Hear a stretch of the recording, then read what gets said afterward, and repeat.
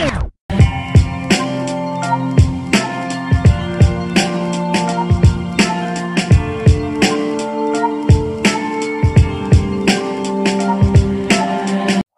and welcome to another Geeks Crossing podcast.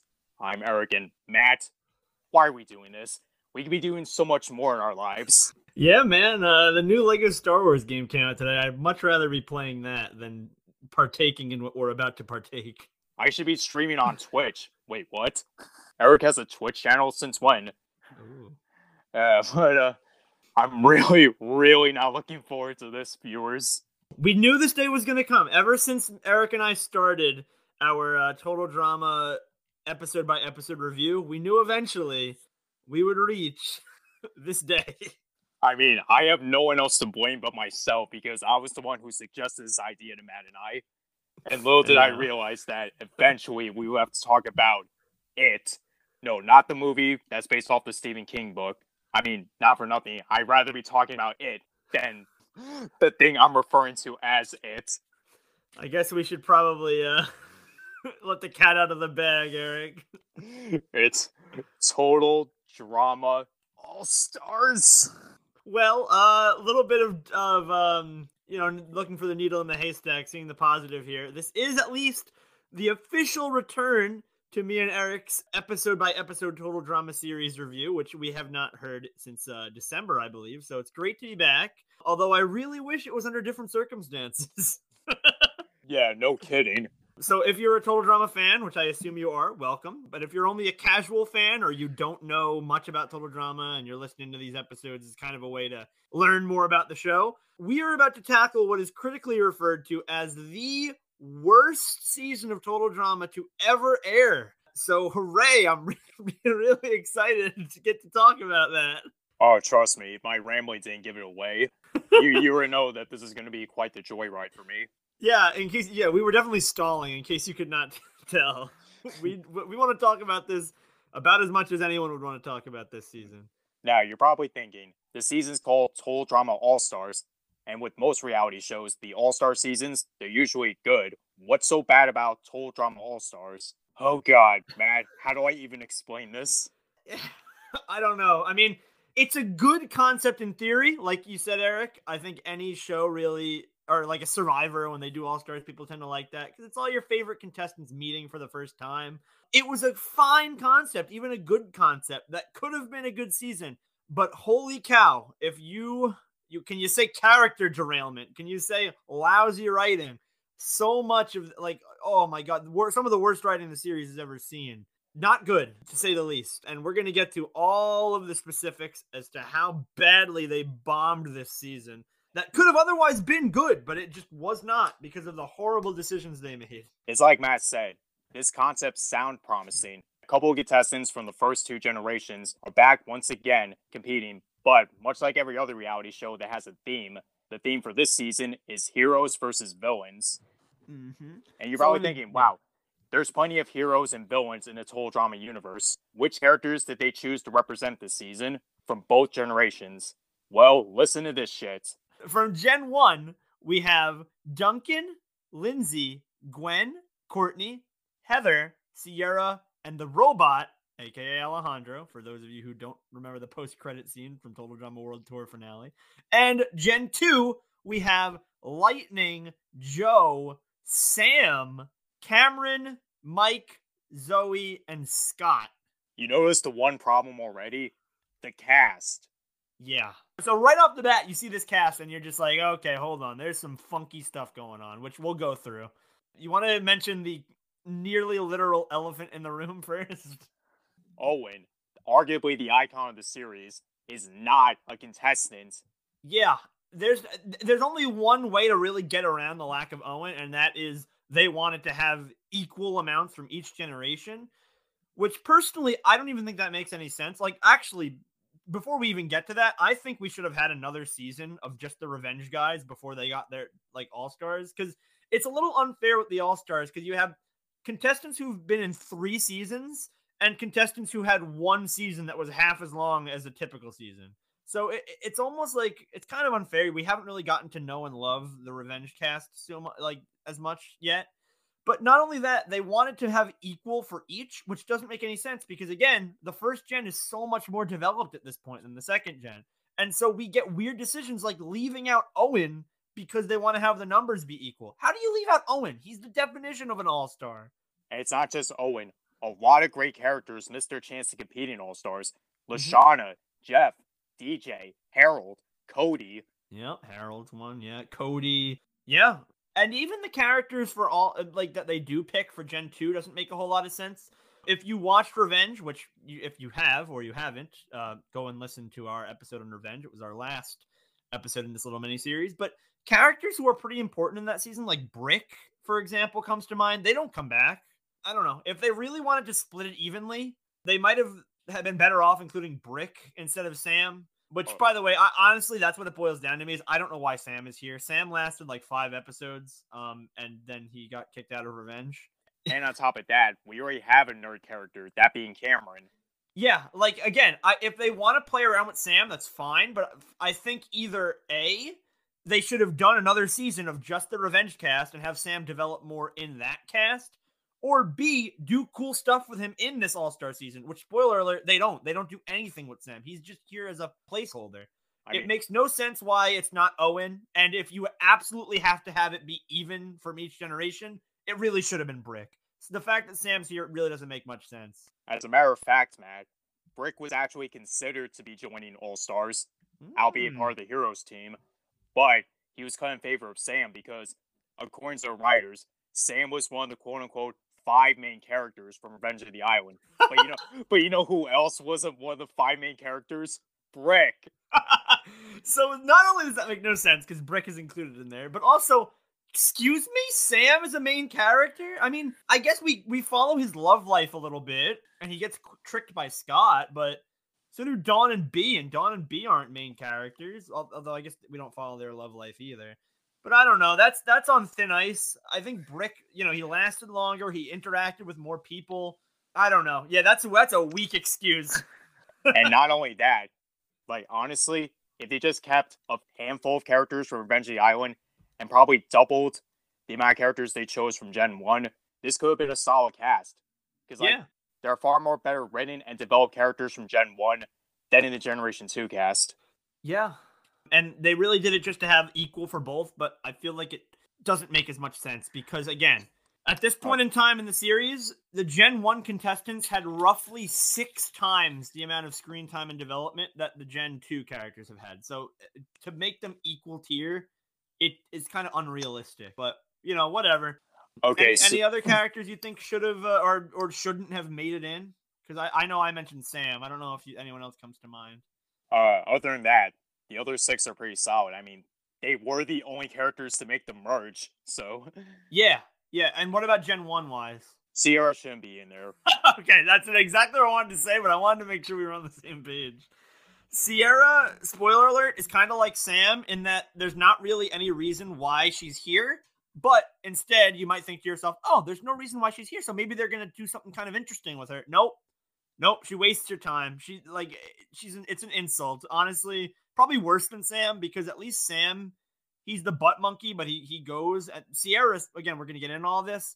She goes through some character derailment, which is going to be a major theme of this season. So, bottom line is, this is definitely the weakest cast so far. But you're probably thinking, okay, despite having a weak cast, it could be a good season if they put effort into it, right? Oh, no. Yeah, that's the worst part, is if you take out Sierra and Sam and you look at the cast and you're like, all right, this makes sense. I like these characters. Little do you realize that these characters are not going to be the ones you grew to love. They are going to be, in a lot of cases, they're going to be ruined. We should stop delaying the inevitable and talk about the first episode. Yeah. Which is appropriately titled Heroes versus Villains. Now, unlike most seasons where it starts off with Chris, introducing a setting or what they can expect from a new season, it starts off with Chef going to prison and bailing out Chris because the producers renewed another season. Yes, so for those of you who do not remember, at the end of Revenge of the Island, Chris gets arrested for pollution and endangerment. So he's actually in prison, and yes, the show gets renewed, so he gets to be bailed out. I wonder if this is supposed to be a hint as to why he's so crazy, because he spent like a year in solitary confinement. but let's not lie to ourselves here. He was already insane in Revenge of the Island. Yeah, I was about to say, you think being in prison for a whole year would help Chris reconsider his life decisions? It did, but not for the best. All right, so heroes versus villains. After that interesting opening scene, Chris reveals that they are back on Wawanakwa. The pollution has been 100% cleaned up, although we do see a little bit hints of it later in the season. And Chef nonchalantly throws each of the contestants out of a helicopter into the bay around Wawanakwa, where they swim to shore. Chris organizes the teams, which is, again, heroes versus villains. They're split into these two teams, and they partake in the first challenge, which, by the way, one thing I do kind of got to give the season credit for, but I'll just introduce it now, and I'll talk about it a little bit later, is that the challenges are supposedly based on old challenges. So in this case, they have to jump off the cliff like they did in Island, and they had to go kind of diving to the bottom of the bay, find a key, and see if it unlocks a big, fancy, nice house. And first team to get into that big, fancy, nice house gets to keep it for the night. And whoever wins the next following challenges, like whatever team wins the next challenge, they get to move into that fancy mansion, while the losing team has to spend the night in the crappy cabins. Yep, and the losing team also has to send somebody home, which also goes in, or is included by this episode as well. So, as usual, let's break down the teams. All right, heroes versus villains. This should be easy to distinguish who is who. We have the heroic hamsters, consisting of, and Matt, you can help me out if I miss anybody, Sierra, Sam, Cameron, Mike, Zoe, Lindsay, and Courtney? And before we, while we let that sink in, the villainous vultures consist of Heather, Scott, Duncan, Joe, Gwen, Lightning, and the robot, who in this episode is obviously revealed to be none other than Alejandro. Sorry, my mind's still trying to take this in. You mean to tell me, after all that shit Courtney did in season 2, she's considered a hero? Yeah, so this is the first part of what I think is a bigger problem with the writing in All-Stars, is I don't think that the Total Drama All-Stars really did their homework. If you look at the writers throughout the show's history, a lot of these guys, they started writing maybe in the middle of World Tour. That's when they joined the show. So I don't think they really went back and rewatched a lot of the old seasons, because if they did, they would know 100% Courtney was a villain in action. 100%. You cannot get around that. She was the villain. All the other contestants acted like she was the villain. She acted like she was a villain. And I feel like the writers only remembered Courtney as, poor Courtney, who got abused by Duncan and, cheated on by Duncan, abused by Gwen, Dude, that's exactly why Gwen was moved to the villains team. Yeah. No, I genuinely feel like these writers who started in World Tour only remember World Tour. They're like, oh, okay, so Gwen and Duncan cheated on Courtney, so that means that Gwen is on the villains, Duncan's on the villains, Courtney's on the heroes. It's like that was their only personality trait, but they had so much more history before that. Even Gwen brought that up. She's like, why the hell am I on the villains team? Because you stole my boyfriend last season. But I done so much good before that. Yeah, nobody cares about that. I think they straight up said nobody cares about that. Yeah, and not to mention, Gwen being a villain, I could see an argument for Gwen being on the Villainous Vultures, because, the first season, she's antisocial, grumpy, whatever. But just because Gwen's on the villains, I don't think that means Courtney deserves to be on the heroes. Just because Courtney gets taken advantage of in World Tour does not make her a hero. I think the writers really screwed that up. Or maybe they just did it as a joke, haha, get it? See, it's funny because Gwen thinks she's a hero and she's a villain, and Courtney is a villain, but she's on the heroes. But that never gets addressed. I don't know, man. This just really, really grinds my gears. I know he keeps saying this on the podcast, but I have nothing to say. And spoiler alert, Courtney is ultimately going to switch teams. She is going to be put on the villains. But at this point, it makes no sense for Chris to start out and say, oh, Courtney's a hero. Unless we're supposed to believe that this is another lawsuit thing by her, but they never say that. It's clearly just they think she's heroic because they have forgotten that she had any personality other than World Tour. And again, that's going to come up a lot. Even the cast, it comes up a lot. Characters who are really important in action, like Harold and Beth and Justin, they aren't even referenced, let alone put in the cast. So I do have a feeling that these writers they remember Island, but they really started paying attention to the show World Tour, Revenge, and now All Stars. And again, this is going to be a consistent problem this season. But yeah, this is just a little microcosm. Courtney should not have been a hero at the start. And anyone who'd ever watched Total Drama before could have told you that, but they screwed that up. So not starting off good. You're also wondering, why is the robot on the villains team? Well, spoilers, we know who the robot actually is, but in terms of the beginning, they were like, hey, how come they have 7 people and we have 6? Oh yeah, I needed that extra seat for that Ezekiel prank. Yes, Ezekiel's back this season for cameos, and he's still a mutant. I should have mentioned when they were throwing all the contestants out of the plane, they threw Ezekiel at the end. You think he's going to be in it, and then they like launch him away, like, just kidding, he's not coming back. Yeah, so obviously they put the robot in just to even the teams.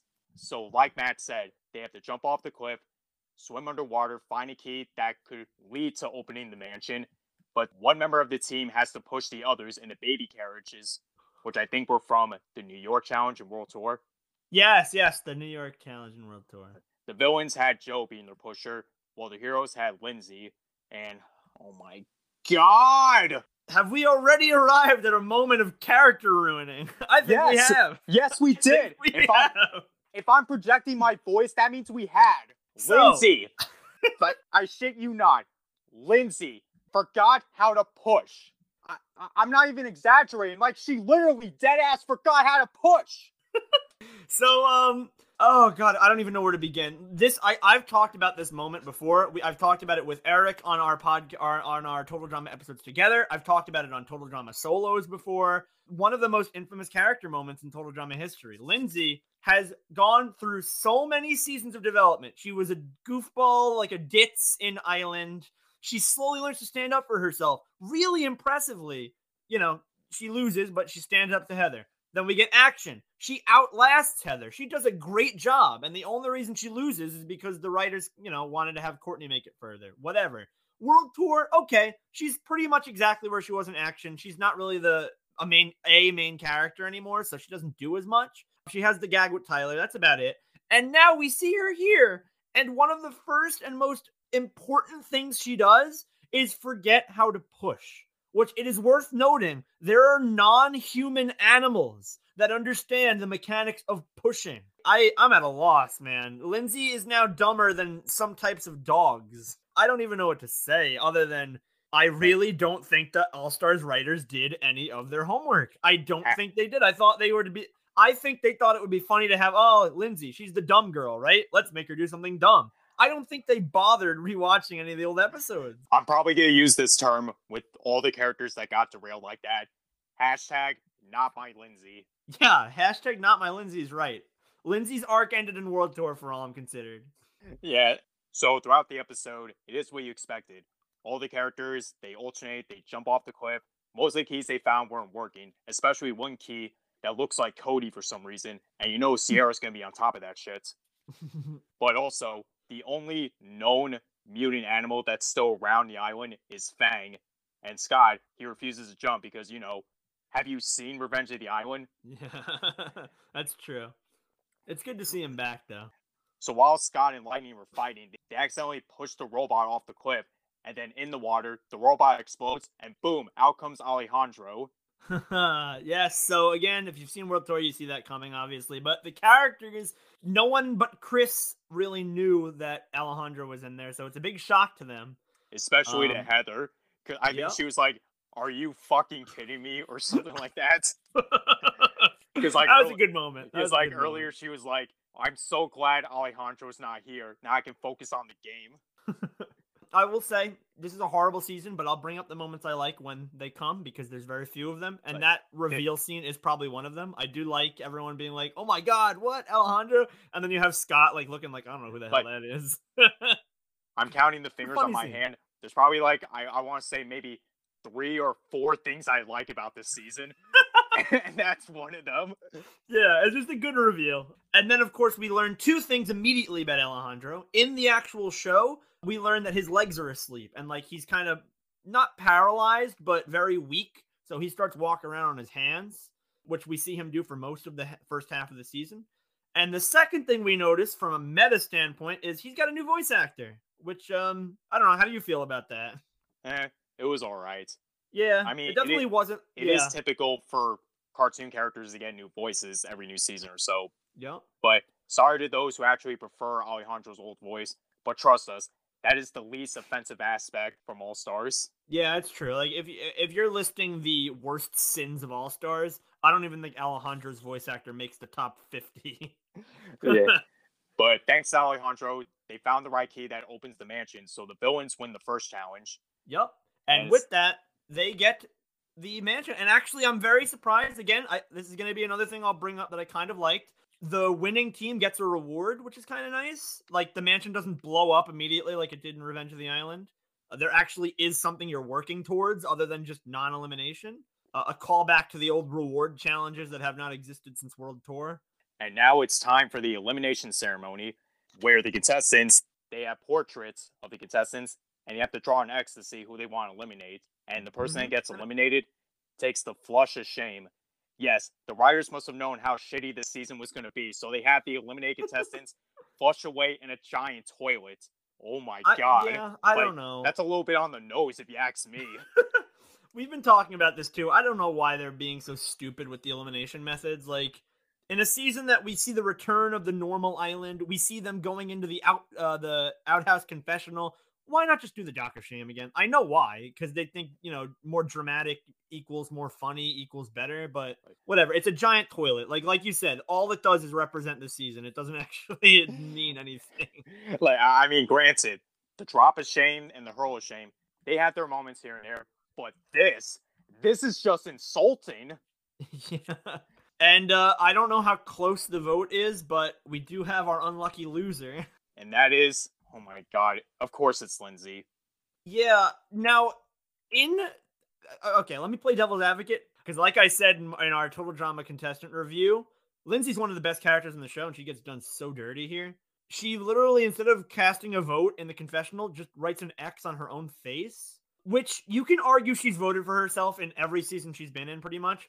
But in action, it was an accident. And in World Tour, she liked stamping the pictures of herself. She's like, oh, stamping, this is fun. So those are like typical ditzy moments. She doesn't vote herself out here. She draws an X on her own face like she doesn't know how a freaking marker works now. What are you doing? Go home, All Stars writers. You're drunk. You're wasting our times.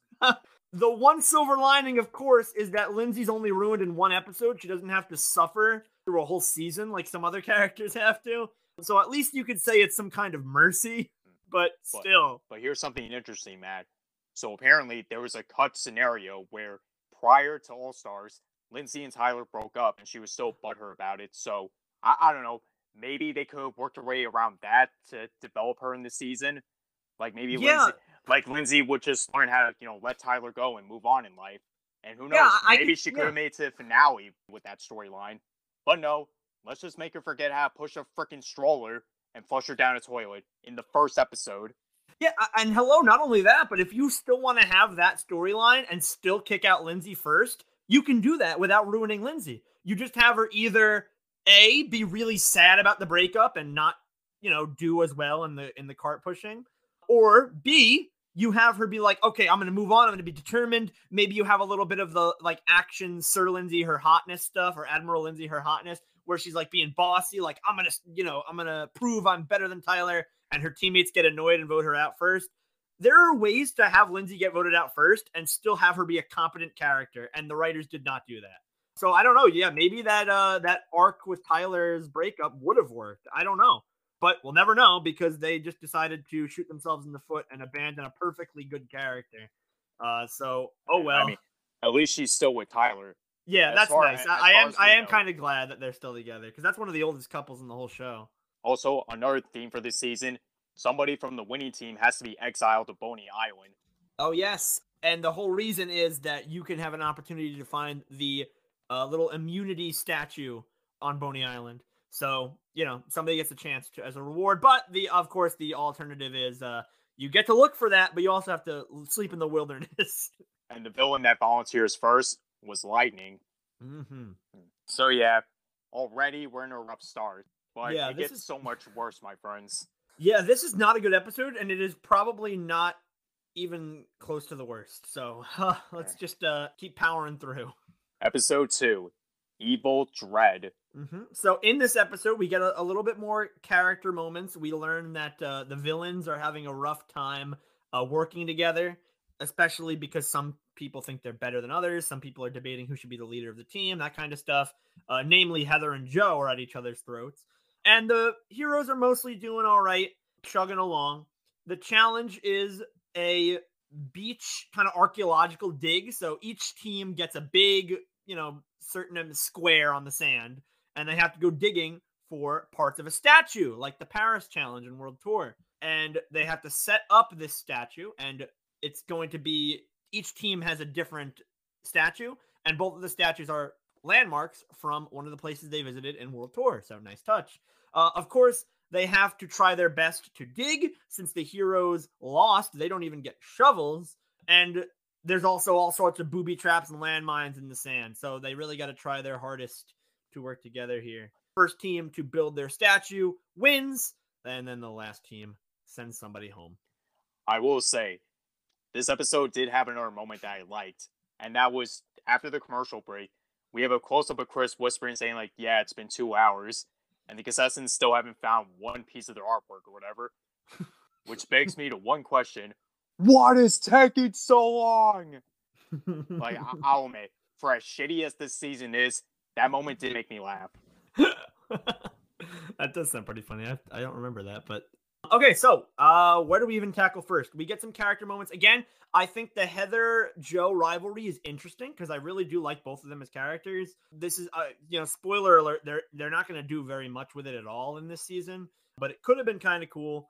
Yeah. So, yeah, that kind of, they start butting heads. Lightning proves to be a real tool, and Gwen kind of looks around the villainous vultures to see if she has any friends at all. And we get some interesting potential alliances. For one, Alejandro talks to Gwen, which I realized while I was watching that, like, that interaction never really happened, which is kind of crazy. I mean, the only glimpse of interactions they had was when Alejandro saved her in Jamaica Me Sweat back in season 3.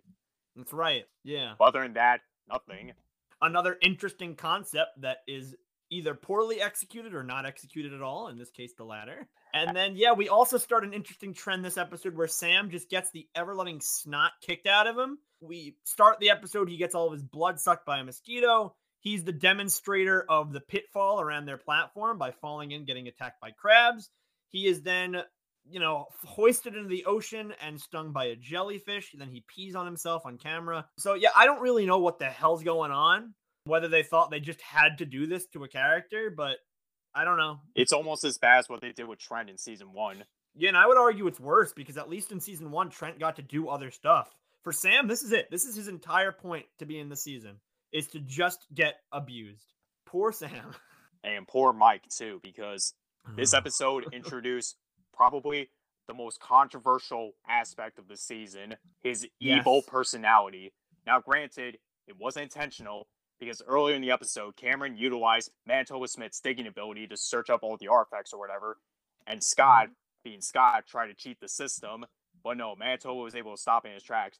But while swatting away bees, he accidentally hits Mike in the back of the head with his shovel, and that triggered his other personalities to be like, oh shit, the malevolent one's coming.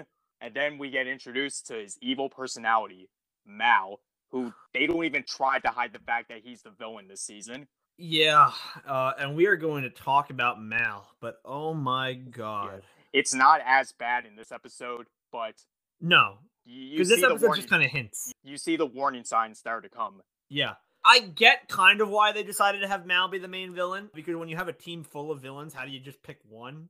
But really, I mean, honestly, the dirty secret is you didn't need to just have one. You could have all the villains fighting with each other, do cool things with everyone. You don't have to assassinate Mike and Zoe, who I already didn't really like that much. So, again, just more character assassination, character derailment. But we're going to get to all that because, like Eric said, it is not that bad in this episode. It is going to get much worse. So right now, just know that Mal, the malevolent one, is introduced from Scott hitting Mike in the head with a shovel by accident. And now we have this secret personality that Mike had locked away. But that's not important right now. We have to talk about who wins the challenge. Yeah. Because Lightning miscounted how many pieces they dug up, the heroes managed to finish their statue first, and they win. And since Sam was literally getting his ass beat throughout the episode, he was like, you know what? I'll volunteer to be exiled first. Which goes as well as you expect. Yeah, you can imagine how that goes. Also, And another thing I have to bring up. You remember the legendary rivalry between Courtney and Gwen? How does All Stars treat that? oh yeah, I almost forgot about that. Well, Gwen actually feels sorry for what she did to Courtney, that she tries to, make amends with her. But every time when she tries to, buddy up to her, she ends up like attacking her in some way or another. Unintentionally, of course. But oh my god, this is what Gwen has become to? Looking for sympathy? Yeah, again, I just like to call back to season 1 where Gwen's kind of like this, oh, I'm out for myself, whatever, people are whatever. And I get that character development happens. She made friends, she learned to stand up for herself, and it was nice. But this is just pathetic. All she does is follow Courtney around like a lost puppy dog. Like Oh, that was never Gwen. and I remember she was even breaking down into tears in the confessional in one episode. Not in this episode, but one of them. She was like, "Oh my god, I only came back to the show so I could be friends with Courtney, and now she hates me." And I'm like, "This is Gwen." What did you do to Gwen? Like, yeah, you can argue her crying in season one, but at least that made sense because she just had her heart broken. This, I don't know what the fuck they were thinking. I could buy that Gwen would feel a little bit bad about what she did to Courtney, but two things prevent me from feeling bad, like from understanding. One, she's written horribly. Like it's not like, oh, I feel a little bad, but I'm Gwen and I'm kind of like more of a kind of poker faced girl, so I'm not going to really say anything or I'm going to be very subtle. Subtlety is dead in Total Drama. But two, she starts like gaslighting in this season. I remember specifically when she falls from the plane, she's like, I'm not a homewrecker. Courtney and Duncan weren't together at the time. But if you go back and watch World Tour, yes, they were. They were together. So like, I don't understand why like you have Gwen searching for sympathy, and then also simultaneously she spends this whole season lying and saying like, oh, Duncan and Courtney had broken up. I was just a bad friend by pursuing Courtney's ex. No, there was literally the scene before you kissed Duncan. They were hugging, like Courtney was like, I'm glad to have you back. They were dating. I don't know. Like, I don't know if that's genuinely something the writers forgot, because again, you'll notice that's a pattern, but they just don't know what they're doing with Gwen. But in fairness, they don't know what they're doing with literally anyone, so it's okay.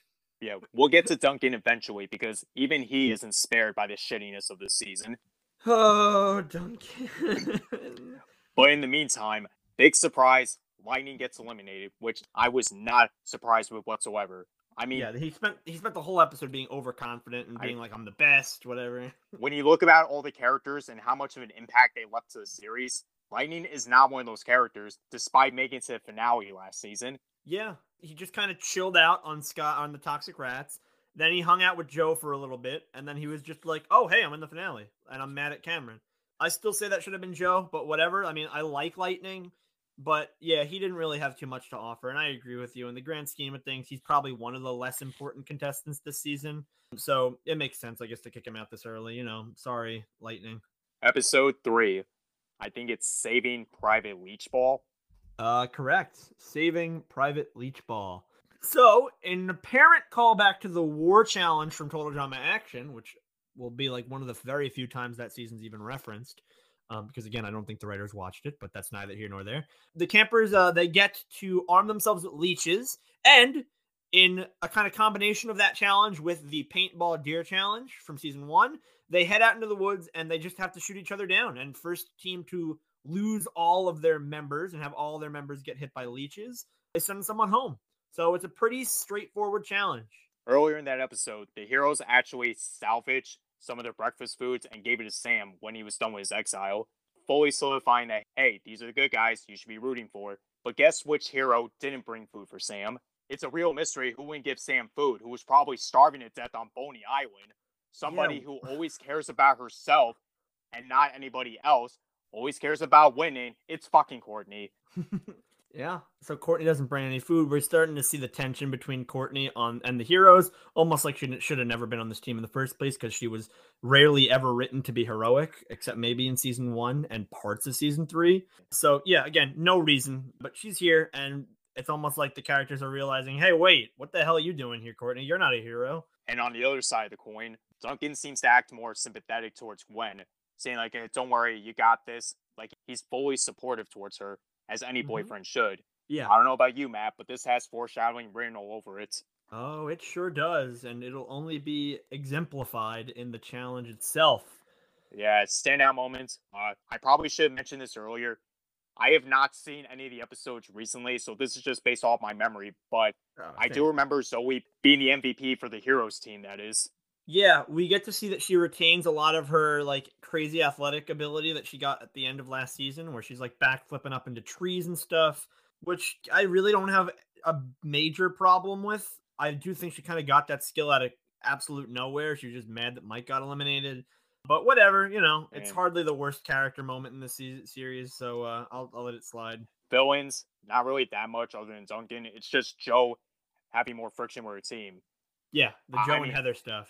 I think they said something about like, oh, if we had Lightning on our team, we would have had more of an advantage because 2 athletes are better than 1, they say. I think she even brought up in one scene, it's like, maybe it wasn't a good idea to boot Lightning out this early. Then they had like a recording of Lightning saying, I told you so, Joe. What? How did you? He had that recording saved in the confessionals just for this occasion. Which I gotta say, that's probably the smartest thing Lightning's ever done is predict that Joe would regret voting him off. And lo and behold, that is the third thing I actually liked about All Stars. And you notice that it's all within the first few episodes. So we're not getting to my fourth thing for a while, I can tell you that. No. Oh my god, I just remember another flaw from the hero side. We all know Sierra, arguably Total Drama's biggest fan, especially when it comes to Cody and Chris. But, oh my god. Oh no, don't say it. We all know Sierra loves Cody. Like, she doesn't just love Cody, she worships him. And she's going through separation anxiety where she needs to be with Cody. But if Cody's not with her in a certain duration of time, she starts to hallucinate everyone and everything as Cody, starting with Cameron. Are you fucking kidding me?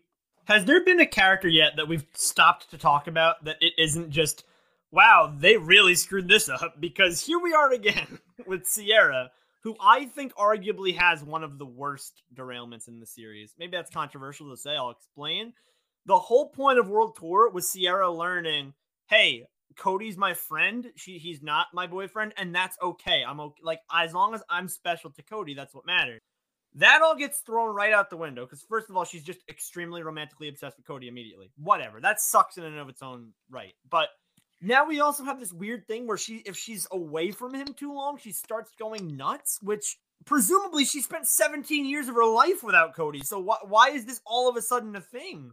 I don't understand it all. You got me, Matt, because I'm still trying to figure out the mindsets of these new writers. Granted, it's only mild in this episode. But, as we established before, any flaws that are brought up in earlier episodes get exemplified in future episodes. Meaning, shit doesn't get any better. It does not get any better. It gets worse before it gets better, as the saying goes.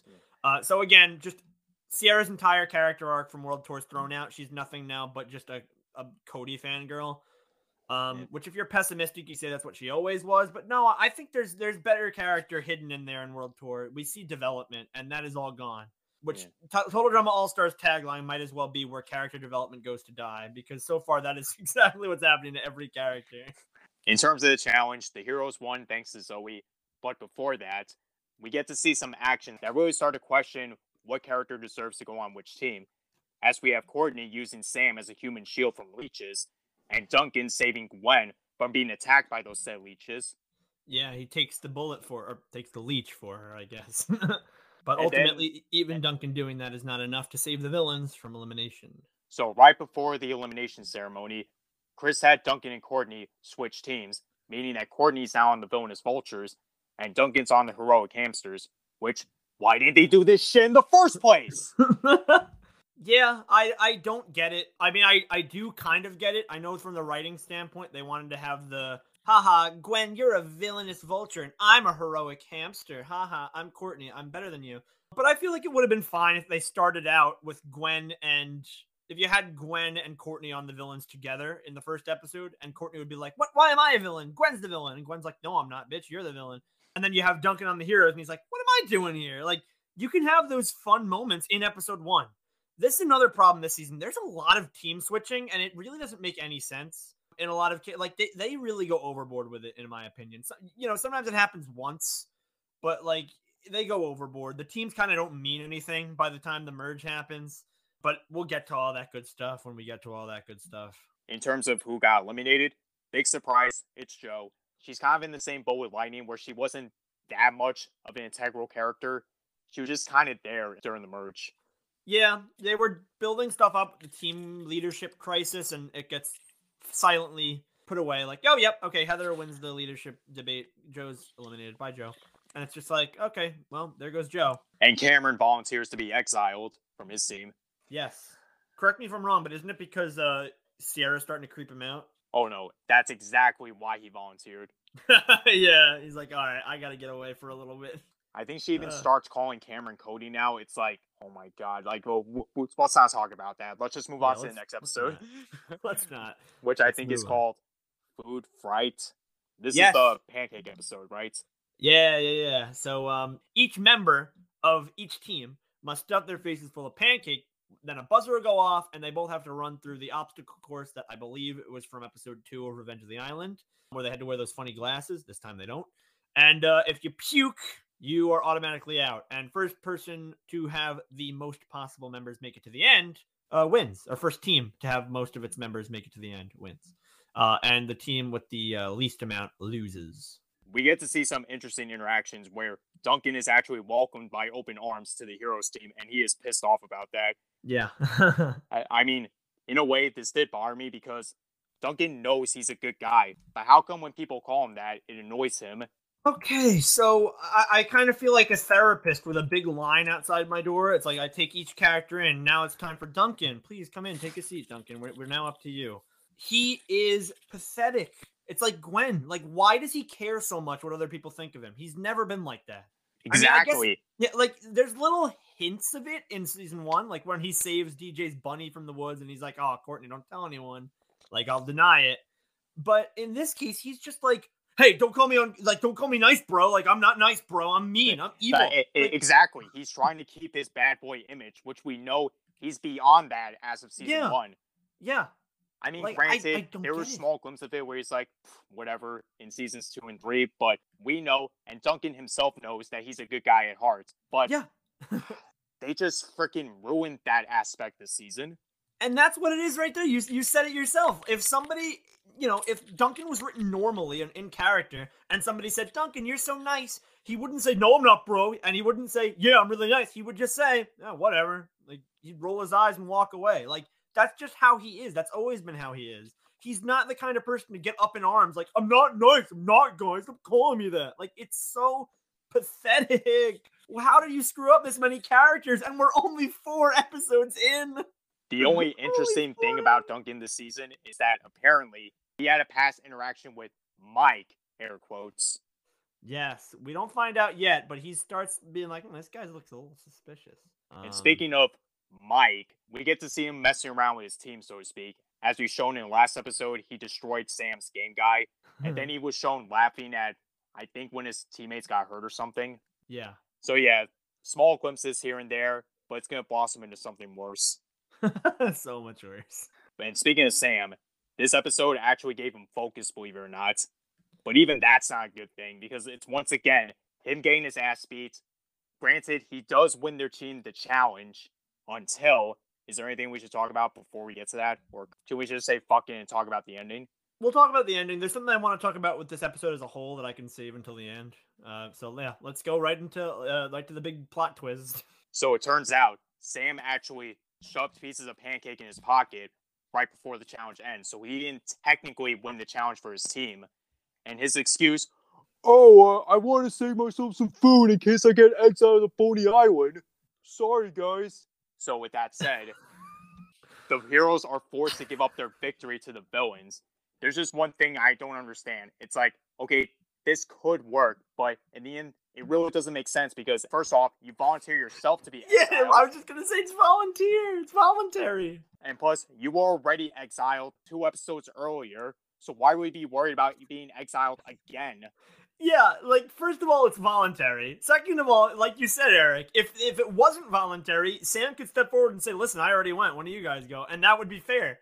Third of all, we know that the heroes are heroic. We saw them give him food when he got back. They care. So if he was exiled again, they would probably just do that again. Like, he knows this. We got to see a scene where they're like, here, Sam, eat this food. This decision makes no sense other than they wanted to get rid of Sam. It's so, like, you see the strings. It's like a puppet show. You see the strings. You know what you're watching isn't real. Sam gets eliminated, even though his team, and we've seen it, they genuinely care about him. You know what? Fuck Sam. He screwed the challenge for us. His ass is getting flushed away. It's not like Cameron would have the votes to say, hey, let's get rid of Sierra or anything like that. No, let's just get rid of Sam.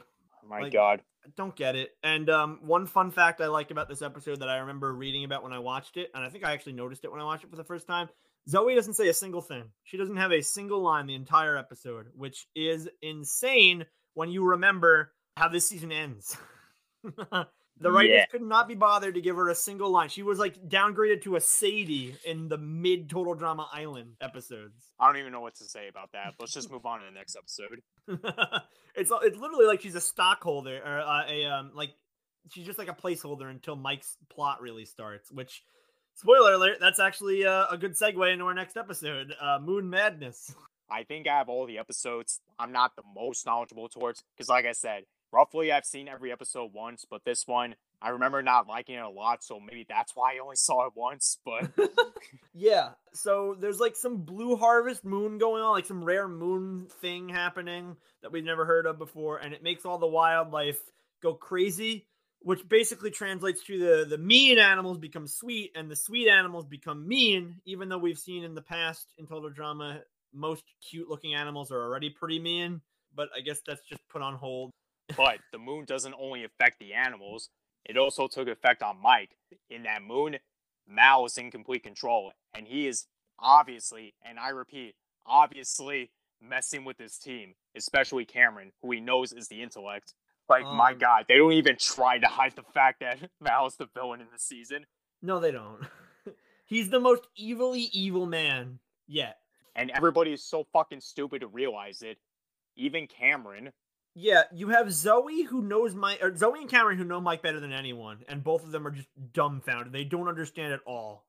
Until Cameron doesn't even understand until the very end. Spoiler warning, but Zoe even really doesn't understand until close to the very end. Like, they are idiots. I mean, Cameron, I genuinely consider Cameron to be one of the more consistent characters this season. He doesn't get beaten up and like ruined too badly, in contrast to some of the other characters who really just get thrown through the coals. But even then, he has some stupid moments still. Like, why? He was the first person to know about Mike's alternate personalities. You'd think he'd be like, huh, that's weird. Mike's acting not like Mike. Maybe it's a personality thing. Like, I don't know. I don't remember, but the only thing I legit remember was Gwen saving Courtney from a deer or some shit like that. But even then, Courtney was like, thanks for saving my life. Fuck you. There are some stuff with the villains in this episode, I think. Was there a Heather and Alejandro drama, or is that in the next episode? Heather pretends that the blue moon affects her and like is really nice. Oh my God, was really weird. I dead ass forgot about that. Yeah, she pretends that the moon affects her and she's like acting really nice and everyone's like, what the hell? Then again, it's probably for the best for me because it's best to not think about this season too much. Yeah, that's true. Then again, we kind of have to. I mean, that's the whole point of this retrospective episode. Yeah, we do have to think about it too hard. Yeah, so I think the villains win, but Cameron volunteers to be eliminated. But here's another major red flag. Chris announced that whoever gets eliminated from the heroes team actually joins the villain team. Which, again, we're already 5 episodes in, and the teams already mean nothing. Like, why would you do that? You've made it so clear that the teams are actually important this season. You have heroes and villains, and then it's just, oh, if you get eliminated, you're going on that other team. Like, bro, this isn't Revenge of the Island. The teams matter. Cameron's not villainous. He's one of the nicest characters, actually, because instead of getting Mike and Zoe to help him vote off Sierra, he says, you know what? I'll just get away from Sierra myself. Like, that's one of the nicest things he could have done, and he's thrown into the villains team. And you can say, oh, it's ironic. And mind you, at the end of the season 4 finale, Cameron was willing to spend his entire $1 million on all his friends rather than his self-gratifications. That's a fucking villain to you? And again, I don't want to hear the excuse of it's ironic, because it doesn't matter who got eliminated. Chris was planning on putting anyone on the villains. If it was Sierra who was eliminated, Mike, Zoe, anyone would have been put on the villains. why the hell are there heroes and villains then? Like, it's almost like you should have saved that or saved this team switch for another season, or just not had it at all. It's stupid. Like, it really doesn't accomplish anything. Cameron doesn't. The only thing that develops is Cameron becomes kind of friends with Gwen, and that's it. You could have had that happen after the merge. If you didn't have to put Cameron on the other team, it makes no sense. I'm sorry. But even then, decision. Those interactions aren't even that fleshed out. No, it was like the beginning of an idea that someone had, and they never actually developed it. Yeah, like, spoilers, the next episode, that's when those interactions start to blossom. But, as we established before, every idea that seems like a good idea gets immediately debunked. Yeah, it's either turns out to be a really bad idea, or they just don't do it at all. But two last-minute things to talk about in this episode is we do have some relationship drama, both romantic and non-romantic relationships. We have Duncan becoming really suspicious of Mal. He's the only one, despite having a brainiac named Cameron on the team. Duncan's the only one to be like, hey, Mike seems to be screwing us up. And then on the Villainous Vultures, we have Scott and Courtney start to become kind of friendly-ish towards each other, which I don't know. How do you feel about Scott and Courtney? I didn't really care about that, to be honest with you. Like, I literally dead ass do not care about relationships this season, because it doesn't matter who gets into a relationship or not. I know it's going to be a shitstorm. Yeah, like, part of the reason we care about relationships is because we care about the characters, and in this season, you don't care about any of the characters, so why the hell should we care? Which leads into Duncan and Gwen break up this episode. I totally forgot about that, but Duncan... Oh my god, they did! Yeah, Duncan starts telling Gwen, like, hey, is Courtney paying attention to me? Hey, I want Courtney to pay attention to me, which, again... What? Which, again, I cannot drive this point home enough. Duncan doesn't care what other people think about him. That's his whole point. For some reason, he forgot that. And Gwen's like, oh my god, why would you say that? Which, yeah, Duncan, why would you say that to your girlfriend? And on top of that, World Tour pretty much confirms that Duncan is no longer into Courtney, hence why he was dating Gwen. And now, all of a sudden, he wants Courtney's attention? Get that shit out of here. I don't even know where to get into it. It's so weird. Hashtag not my Duncan. You know what? I might as well get this out of the way. Hashtag not my love triangle. That includes Duncan, Gwen, and Courtney. Yeah. It's really weird. But now, yeah, that whole love triangle thing, the whole thing that was really important in World Tour, it's over. Duncan and Gwen break up, and I believe they never even really reconcile. Like, that's it. Duncan never talks to Gwen or Courtney again, really, and there's no closure, there's nothing. So way to waste our time. God, only 5 episodes, and already I'm losing my shit. Yeah, we're not even halfway done. I was just about to say that. Let's just move on to episode 6. No one expects the Spanish opposition. Yes, so it turns out Chris was not being 100% truthful when he said all of the mutants and stuff were gone. He just moved them all to an area called the Fun Zone on Boney Island. And so the teams are sent there. The goal is to collect as many eggs from the different mutants as possible, and whoever gets the most eggs wins. I do remember one scene in that episode, and that is Larry. Even though Larry's a plant, the radiation caused him to lay eggs. And then when one of the eggs hatched, you see a baby Larry with Chris's head on it. There are no words. This is total drama now, people, where humans and plants can have sexual intercourse. And then, like, Chef gives Chris a dirty look, and he's, like, whistling innocently, like, bro, you stick your penis in a Venus flytrap.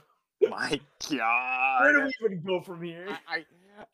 Should we even just talk about who wins? Because I don't think there really isn't that much to talk about in this episode. Yeah, the heroes win because they managed to grab all of Larry's eggs, I think. Yeah, they get all of them, and they, like, dump a whole bunch in, and they win. I do remember one thing in that episode. Heather finds the invincibility statue, and she stows it away where no one can find it, except for Alejandro, who knew exactly where she hid it. As expected, Alejandro took the invincibility statue, and it saved his ass from elimination. All right, which means it's time for our next patient. Heather, come on in. Have a seat, Heather. Let's talk.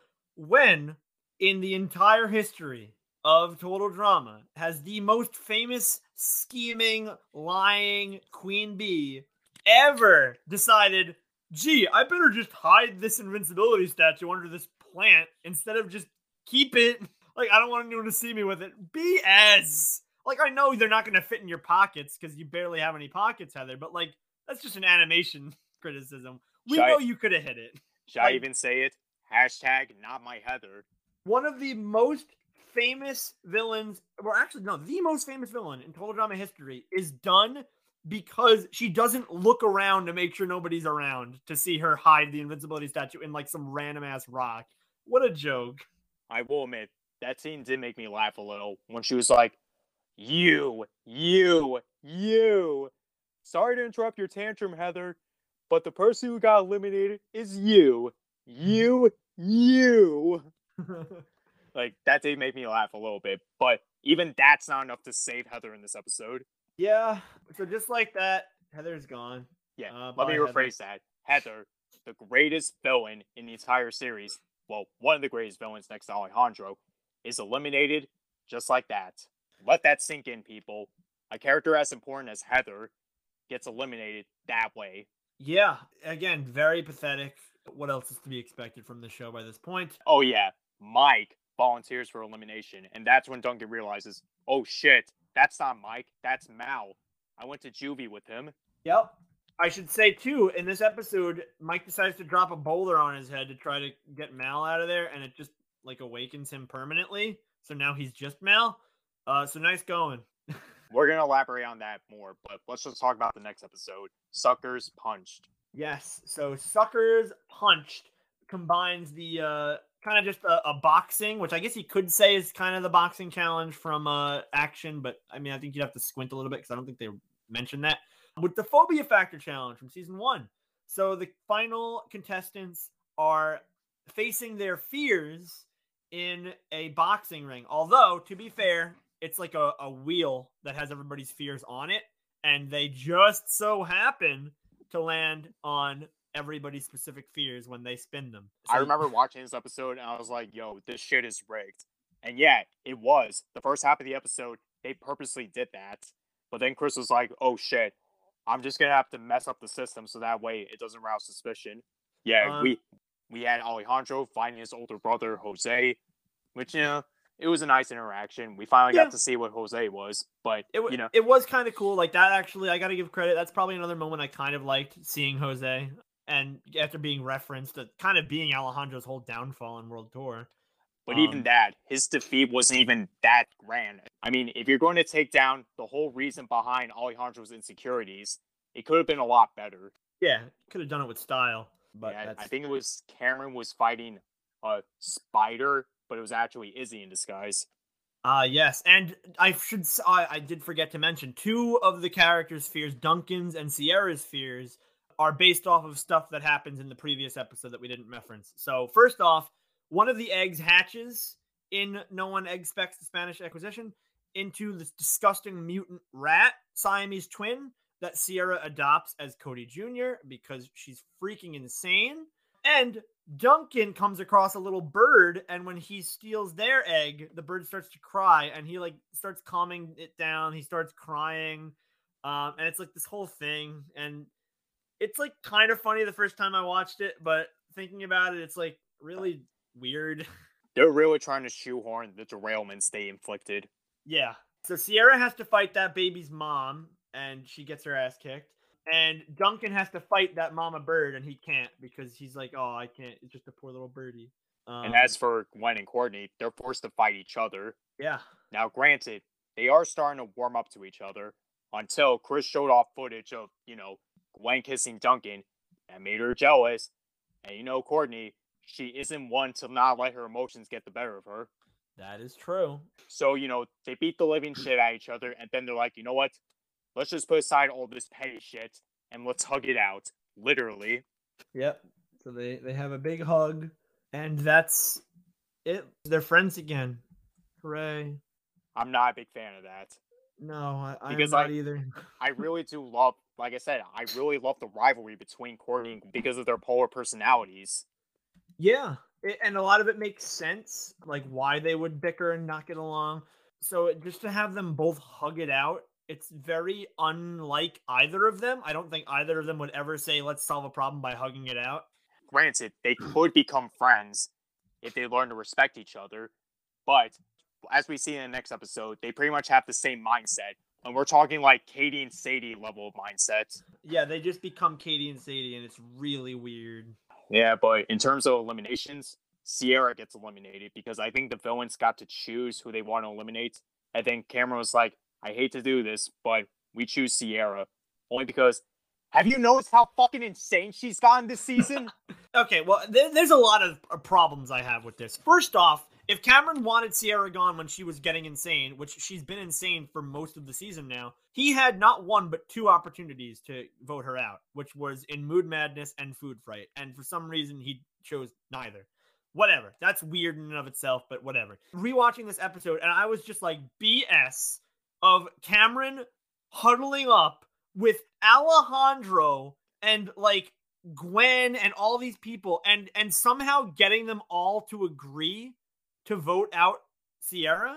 Like, you're telling me Alejandro and Scott weren't like, oh no, we got to get Duncan out, he's a bigger threat, whatever, Courtney, bigger threat. They were just like, okay, little nerd who just joined our team, we'll listen to you. They don't have any respect for him. It makes no sense that Cameron is allowed to dictate who the villains pick. I never understood that. I never understood that. Whatever. She's off the island, but God, let's get some F's in the chat for Cody. I don't think Sierra's ever going to let him leave his side ever again. Yeah, because we've just realized that she can't function as a character or as a human being without Cody, which, again, undoes all of the end of World Tour. So hooray. I hope you didn't like World Tour because you get screwed. It gets undone. Oh, the next episode title is perfect. You gotta be kidding me. Yes. You know why?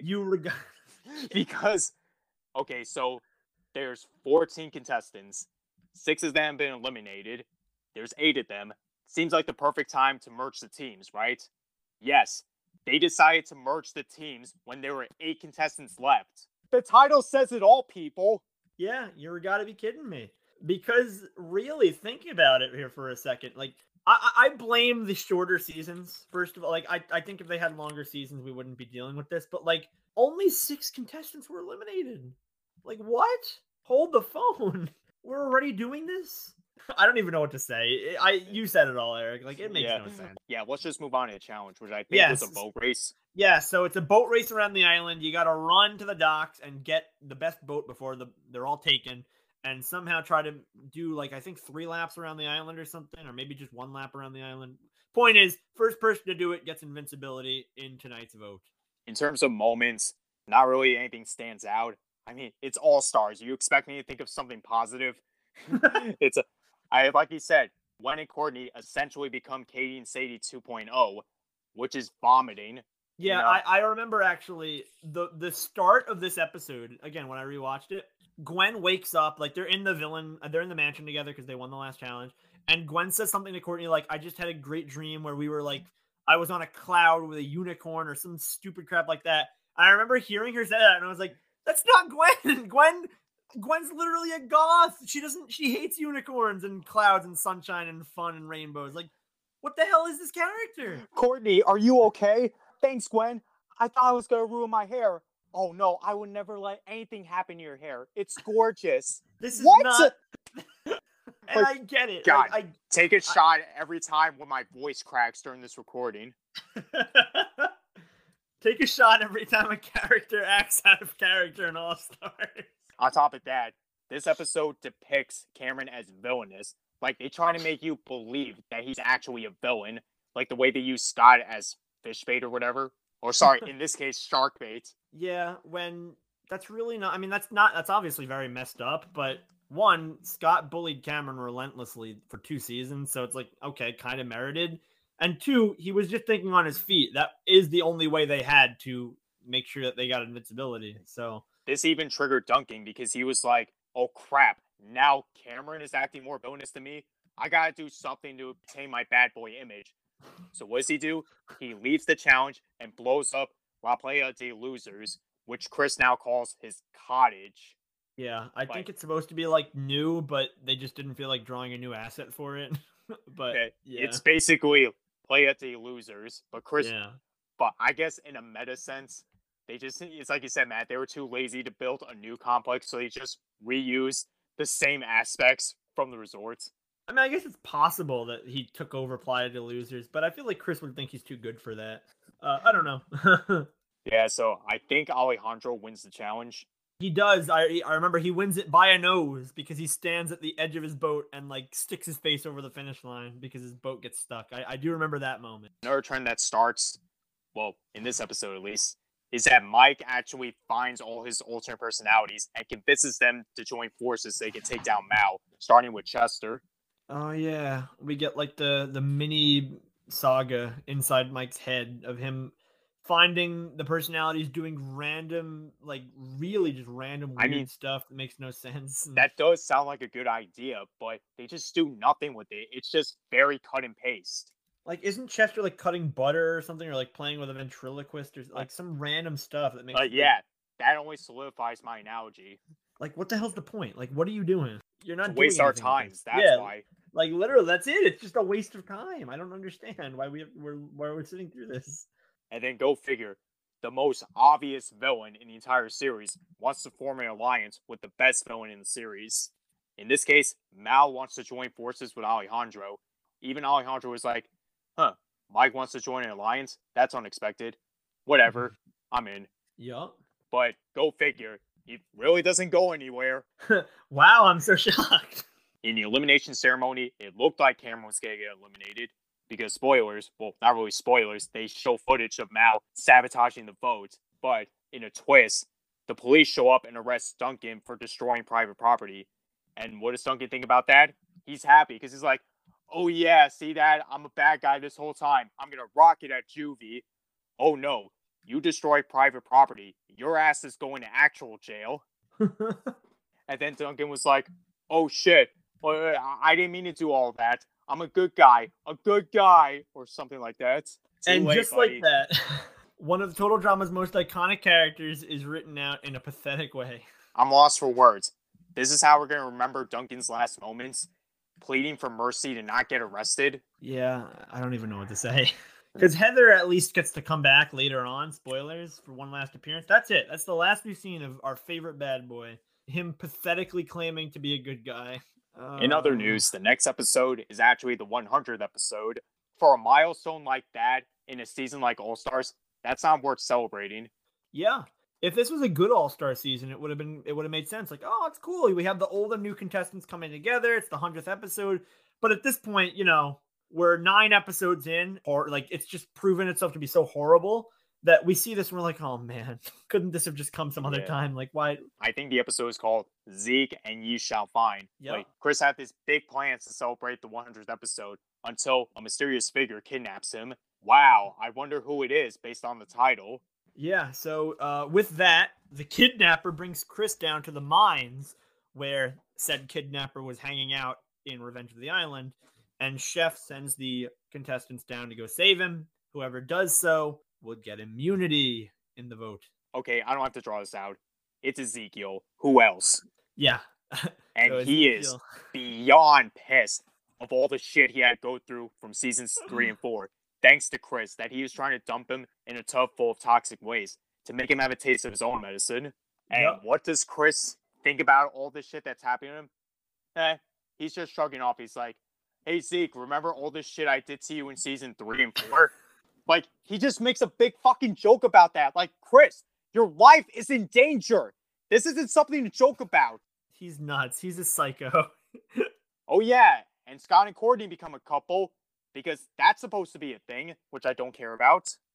Yeah, and then they have this, like, weird moment where Mal tricks Cameron into kissing Courtney, and it's like Scott gets jealous. Like, what are you doing, show? Stop trying to... It's almost like the writers are like, crap, what do we do now? Like, we don't have any ideas. Let's just make everyone have love, like, issues. Oh, and Mal was even convincing Cameron that Gwen had it out for him? What?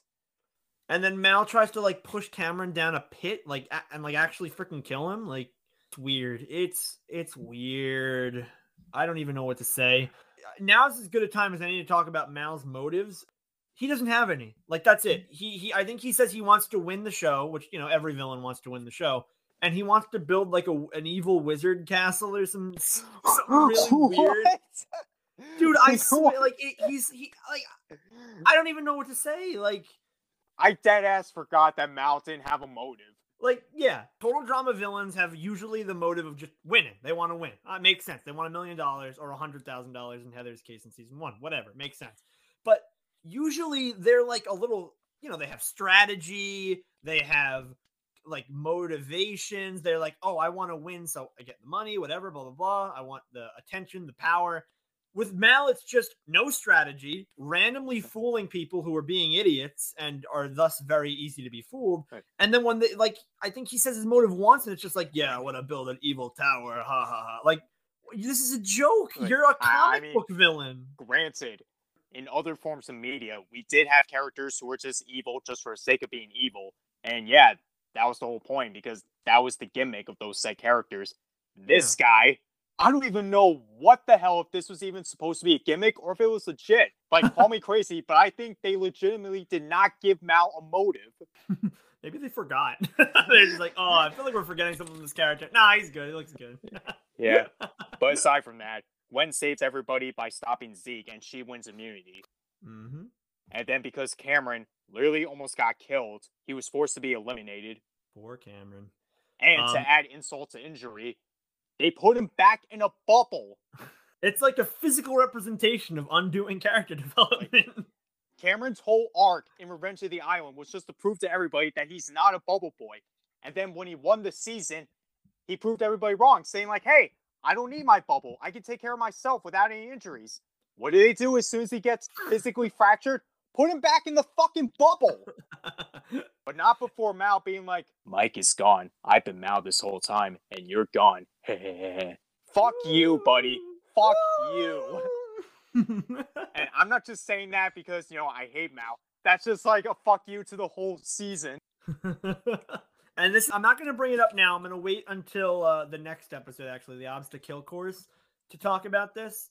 But this is the start of some really weird stuff that Mal is doing. And again, I'll talk about it next episode. I think, no, Scott and Courtney are still together. Yeah, so that's really all that happens. I mean, that's it. Just Mal's being Mal. Cameron gets eliminated, and everybody else is still just chilling. Let's just move on to the 10th episode. We only have 4 episodes left. We can do this, Matt. We can do this. We're making good time.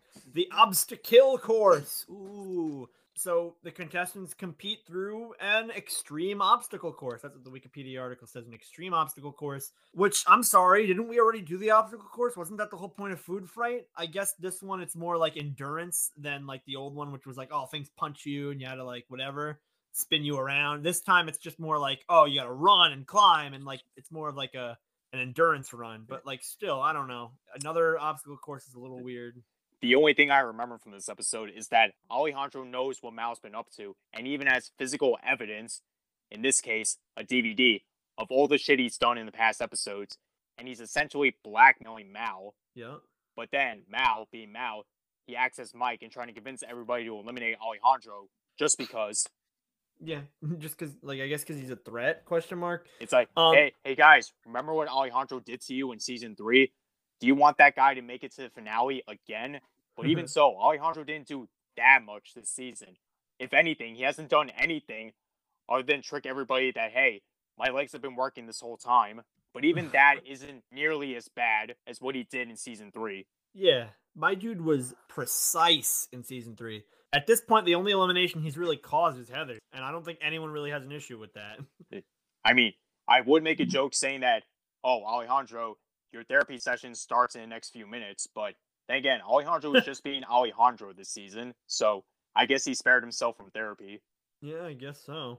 Good. Save your money, Alejandro. And it's worth noting that while Mal tries to convince everyone to vote off Alejandro, Alejandro spends the entire episode trying to warn everyone about Mal and getting comedically in very big air quotes, cut off.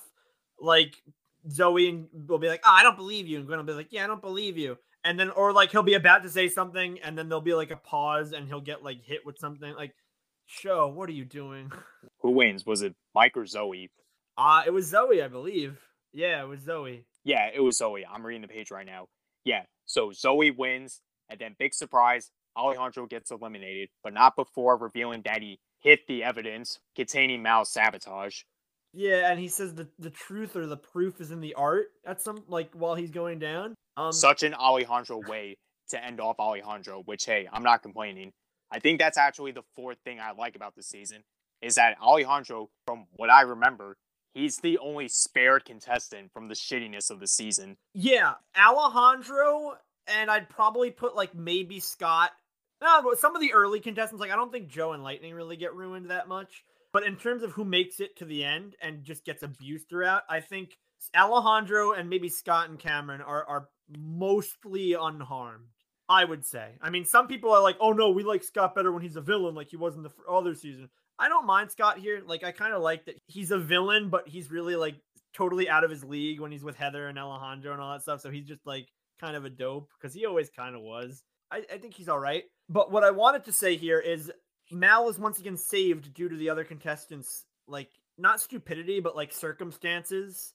Can you imagine if in You Gotta Be Kidding Me, Gwen and Courtney were mature humans and Duncan walked up to them and said, hey, don't trust Mal.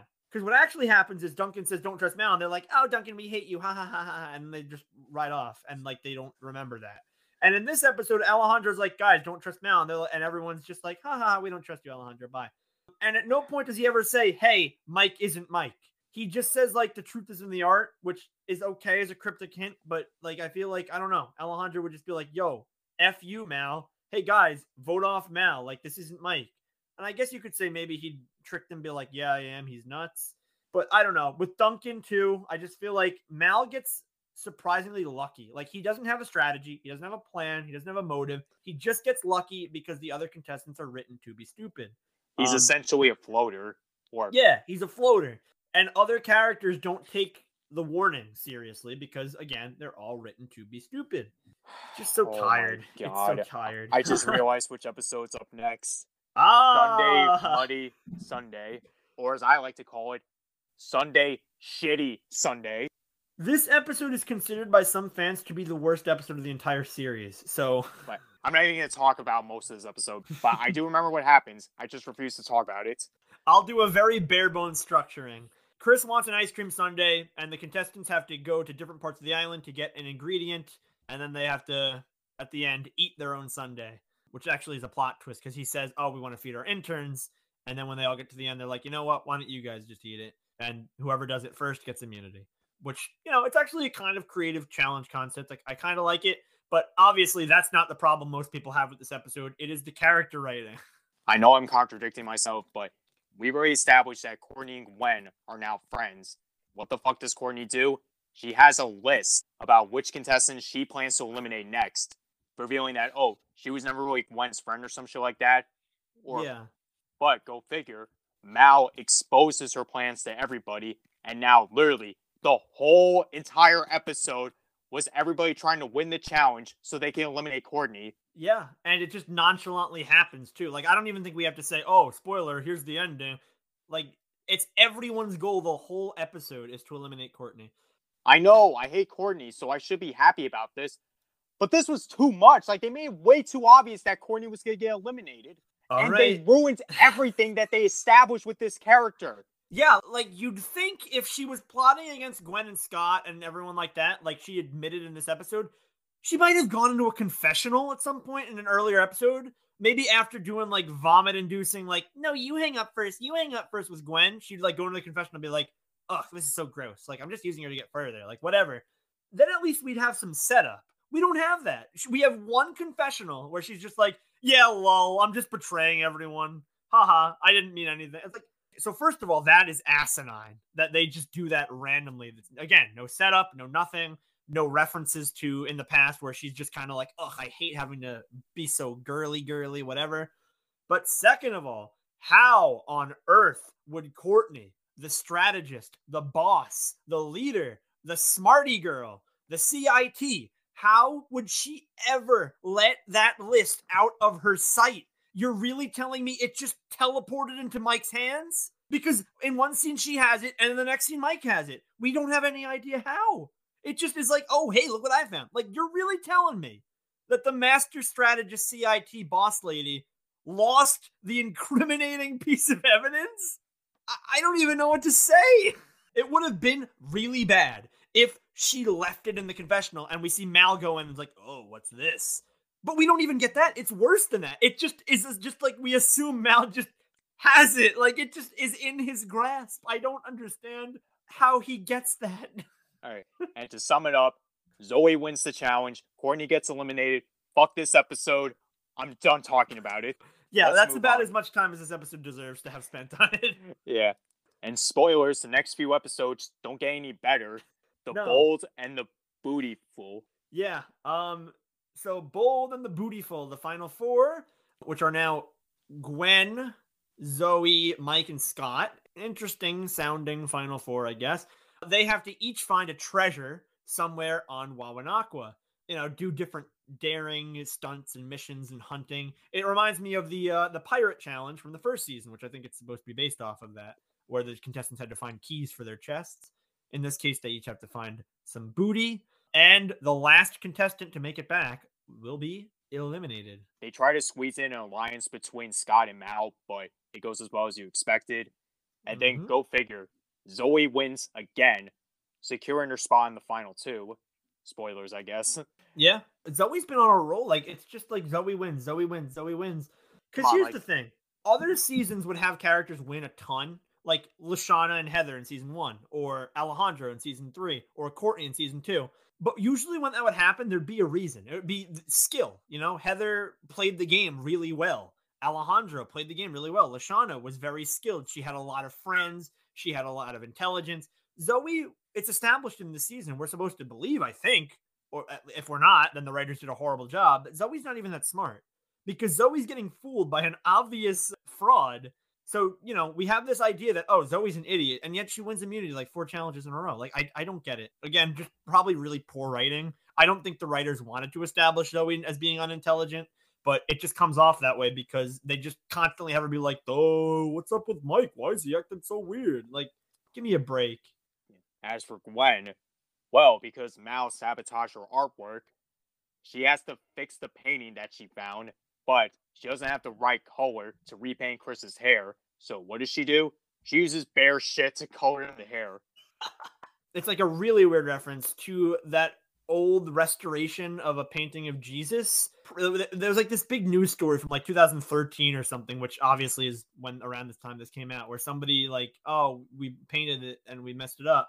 So fun fact for you, no one gets that reference now, you know, 8 years later. But even then, yeah, it's just like Gwen gets disqualified. Like, she was such a big character this season. Like, the whole drama mostly revolved around her and Courtney. And now it's just, Gwen painted with bear poop. She's out. Bye.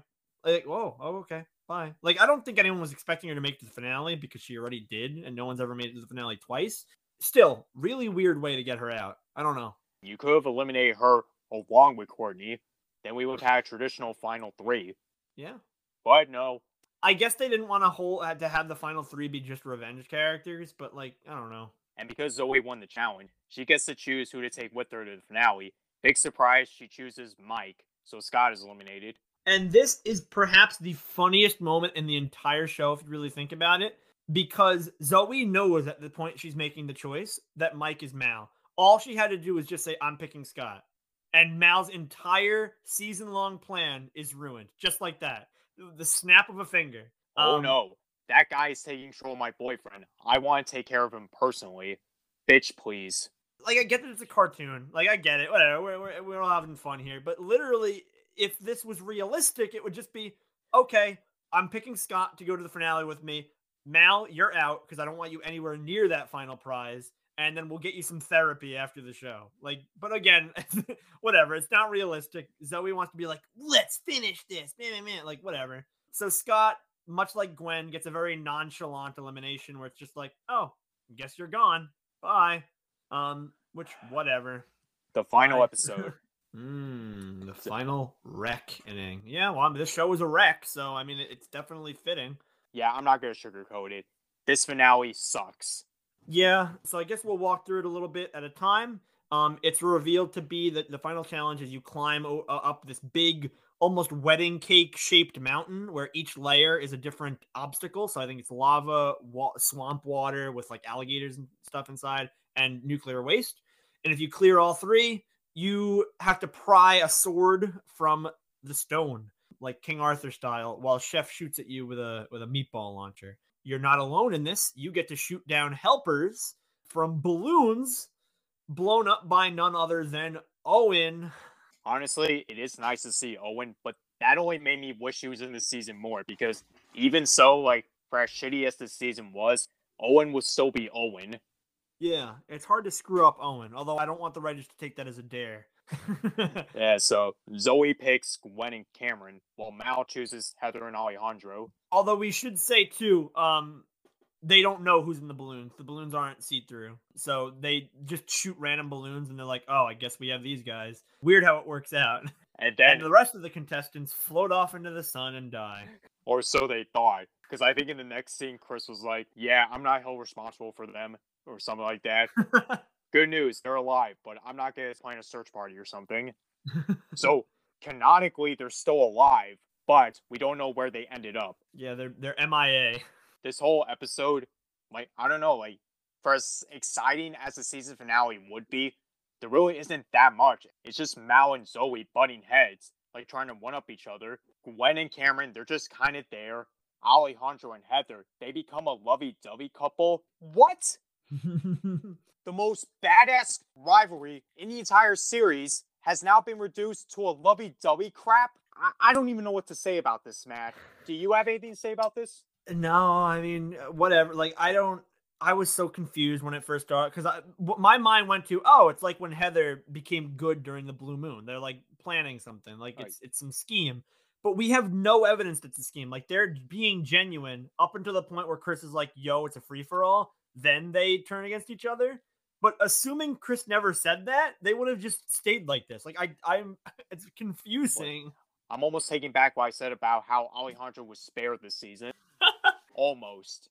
In other news, Mal gets defeated because Mike and his other personalities managed to go inside Mike's brain and hit a reset button, thus getting rid of all of his personalities, including Mal, and now Mike's in total control. Are you fucking kidding me? That is how you get rid of Mal? So, on its face, I've heard a lot of people say this is offensive. It's like, oh, it's like you're curing a mental illness with a button. Like, that doesn't make any sense. That's offensive to people who have mental illnesses. I get that. I also kind of see the argument that, hey, it's a cartoon, like, whatever. I see both of those arguments. For me, they're irrelevant. The whole thing is the storytelling. How is the storytelling impacted? And guess what? Horribly. Like you said, Eric, you defeat a season-long antagonist by pushing a fake button. Unless we're supposed to assume that all that stuff really exists, like, in his head. I am so bewildered. And you know what? Mal could have been a good villain this season if they knew what they wanted to do with him. But no, he was nothing but a waste of our time. Yeah, that's it. It's just, oh no, you pushed a button. I didn't even feel satisfied when he was defeated because, A, he had no motive, and B, the way he went out just seemed very, very lazy and cut and paste. Not to mention that this also completely defeats the purpose of Mike's plot in Revenge of the Island, which is to realize that it's okay that he has all these personalities, but that he has to be in control of them. Now it's just, hey, look, I don't have them at all. Yay! That was the whole point of Revenge of the Island, is coming to grips with multiple personality disorder and learning that it's okay and, like, hey, you can be honest about it. Now it's just, hey, I'm cured of it. It's over. I don't know. Let's just talk about who wins because it really doesn't matter because both endings are the same except either Mike grabs the sword before Zoe or Zoe grabs the sword before him. Literally, that's it. Yeah, the last 5 minutes of this episode are pathetic because now that Mal's been defeated, it's literally just Mike and Zoe like, hey, I'll race you to the top. It's like, what's the point? There's no drama anymore. We've had finales too where there was no drama, like Owen and Gwen, Duncan and Beth. They didn't hate each other. But you can still do like a friendly little rivalry thing going on. Here, these two are dating. There is no difference at all who wins. It's pathetic. And that's why I think there's like this weird stipulation in the middle where Chris is like, oh, this is so boring. I don't care. Anyone will win. And so Heather and Alejandro are like, oh, crap. Like, that means we can win too. That goes nowhere. Like, obviously we know it's not going to just randomly be Heather or Alejandro get the sword. So, yeah. Depending on your country, it's either Mike or Zoe who makes it to the sword first while the other distracts Chef. And again, it really is completely interchangeable. I don't think there's many finales that I care less about than this one, who wins. And of course, like the previous seasons, it has to go out with a bang. And in this case, apparently the drill that Chef used to build the moat was hazardous to the island structure, which means the whole island was falling apart. Yes, Camp Wawanakwa, the birthplace of this freaking series, is now flushed away, plummeting to the bottom of the ocean, never to see the light of day again. Yeah, and we have like some emotional opera. I did crack a smile when the butler in the mansion plays the violin and goes down with the ship. But other than that, it's like, yeah, that's it. That's the end of Wawanakwa. Wow. I have no more words. Like, that just goes to show how much they respect the source material. That they were willing to destroy what made the first few seasons, what made the series so special to begin with. That place alone started many childhoods, and now it's gone. Yeah. And I'm not saying you couldn't have destroyed it right. Obviously, it sucks that they just did it out of nowhere. If there was a whole plot about, like, oh, what's wrong with the island, whatever, there's like some creepy or like there's some messy stuff going on. Maybe it's the consequences of how Chris and Chef have been abusing the island over the years. Maybe Mal feeds into that or something. I don't know. I don't think personally that you couldn't have done something like this, but the fact that it's just like, oh, hey, the classic island that everyone loves is just gone. Boom, lol, it's gone in the last 2 minutes. Like, what? Like, I think people were probably shell shocked. Like, what? What are you talking about? What happened? Bottom line is, this season finale sucked, and this whole season sucked. Like, Yeah. We've been talking about this since day one, how much we despise this season. And like I said, I've only seen each episode once, maybe twice, just to get, a reviewer's point of view. Mhm. But I can't. Like, I literally can't sit down and watch 13 episodes of this atrocity. It is so mind-blowing to see how low the franchise has gotten with this season alone. Yeah, I personally don't like Total Drama Pahkitew Island either, which will be our next episode talking about that. Technically, they're both part of the same season, which that's a whole can of worms, because then if it's one whole season, why didn't you just do one season with 26 episodes? But whatever, I digress. I'm not a big fan of Total Drama Pahkitew Island, but at the very least, it had the decency to introduce new characters I didn't like. All Stars took pre-existing characters and ruined almost every single one of them in some way. That takes talent. That takes profound talent, or maybe lack of talent completely, to take all these characters, all these themes, all these plot lines, and literally drive them into the ground. I would almost say it's a masterpiece, like, of just how horrible it is. It's like a work of art. You said it best. Overall, if you're planning to rewatch the entire series, do yourselves a favor and skip All Stars. Anyway, what do you guys think of Total Drama All Stars? Do you hate it, or do you absolutely hate it? Let us know in our Discord server, and follow us on Instagram at Geeks Crossing. Continue to support us on all major platforms such as Anchor, Spotify, Google Play, iTunes, Amazon Music, Audible, iHeartRadio, or whatever platform you're using right now.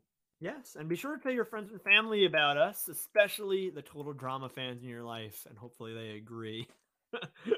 And if you want to check out good quality gameplay that is a million times better than what All Stars was hoped to be, head over to Twitch and check out Nuclear Bacons, Cryptohawk Games, and Carabyte, as well as E-Man the Legendary, starring yours truly. A new contender. Yes, your boy Eric has finally joined the Twitch streaming, so wish me luck, you guys. And I'm also starting a YouTube channel soon, so be on the lookout for that as well. I will wait patiently. But more importantly, stay true to your geek selves. Bye-bye.